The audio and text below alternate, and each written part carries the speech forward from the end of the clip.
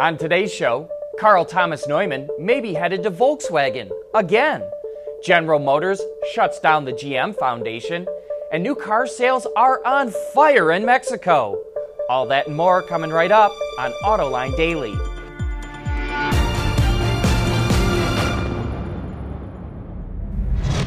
This is Autoline Daily, the show for enthusiasts of the automotive industry. Earlier this year, General Motors agreed to sell Opel to PSA, but the CEO of the German automaker won't stick around to see it happen. Reports surfaced this weekend that Carl Thomas Neumann will resign. He left VW in 2013 to become the head of Opel, and now Reuters reports that VW wants him back again, possibly to run Audi. The luxury brand's current CEO, Rupert Stadler, is in trouble over how he's handled the diesel emissions scandal. When he was at VW, Neumann was the head of China and also in charge of its electric car program. Under Mary Barra's leadership, General Motors is undergoing the greatest changes in its history. The company sold off its European operations, stopped manufacturing in Russia, Indonesia, South Africa, Australia, and it stopped selling cars in India. Now come two changes that are not quite as momentous, but are surprising nonetheless. First, Chevrolet is dropping its sponsorship of the Woodward Avenue Dream Cruise. The annual event in the Detroit area attracts tens of thousands of classic cars and 1 million spectators. Chevrolet was the main sponsor for the last 6 years. And second, the Detroit News reports that GM will close the GM Foundation, which gives out $30 million a year to charitable causes. Instead, GM will focus its donations to improve vehicle safety and reduce accidents, to advance STEM education and increase high school graduation rates in cities. And it will support efforts for sustainable economic development in cities around the world in which it has operations. New car sales are on fire in Mexico. Ward's Auto reports that sales just set an all-time record last month with sales of nearly 123,000 vehicles. And just like we're seeing in so many markets around the world, truck sales are growing faster than car sales. But cars still outsell trucks in Mexico. They have about 63% market share compared to 37% for trucks. Coming up next, even though it's only been on the market for 3 years, Honda decided it was time to give the Fit a styling update.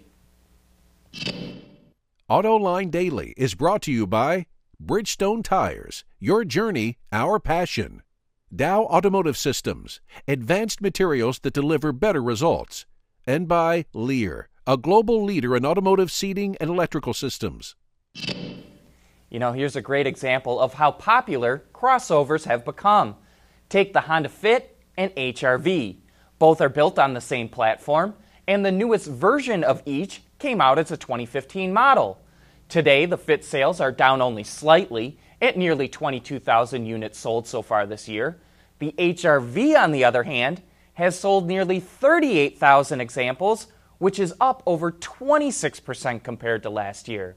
But maybe in a hope to attract some new customers, Honda just unveiled a refreshed version of the Fit. The grille, headlights, and lower fascia have all been reworked, and a character line now runs the length of the bumper in the back. There's also a new sport model that slides in between the LX and EX trim lines and has its own unique touches.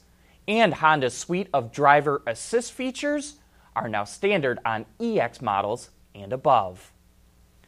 GM may have stopped manufacturing in Australia, but it's not giving up on the Australian Supercar Racing Series. Holden just released images of the next generation Commodore race car, which will debut in the Australia Supercar Championships in 2018. For next season, the car will be powered by a V8, but after that, the team plans to switch to a new turbocharged V6 that's currently being developed by GM's Performance and Racing Center in Pontiac, Michigan. The car is currently undergoing development with Holden's official racing team, 888 Race Engineering. Car sharing could be the mega trend that upends the auto industry, so it behooves automakers to learn how to do it on a massive scale. Toyota is experimenting with this in Australia. The automaker's fleet management company in the country just launched a new web-based car-sharing scheduling, booking, and reporting system.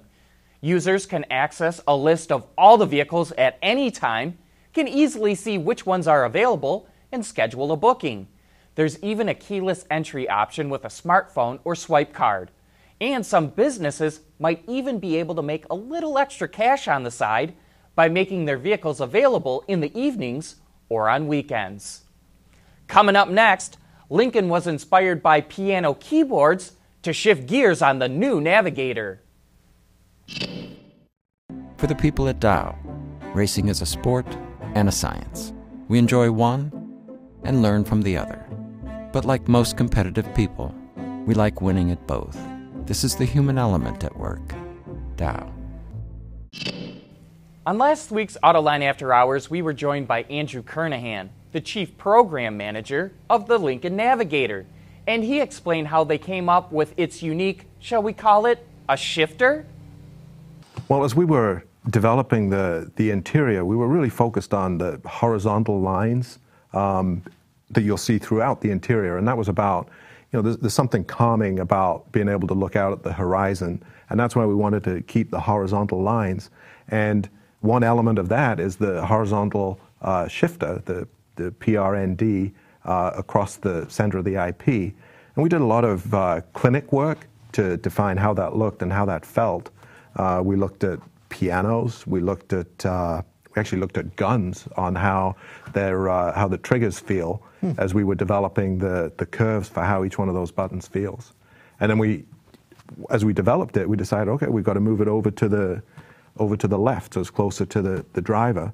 And then we wanted to make the P a little bigger, because that's probably the one that you hit the most, right? As you're getting home, parking in your driveway, you want to be able to hit the P and exit the vehicle. And then the ones that you perhaps use, or the one that you perhaps use the least, is the N.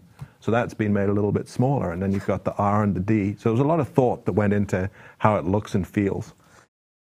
To learn more about the development of the all-new Lincoln Navigator, you can watch that entire show on our website, Autoline.tv, or you can find it on our YouTube channel. That's it for today. Thanks for watching, and please join us again tomorrow.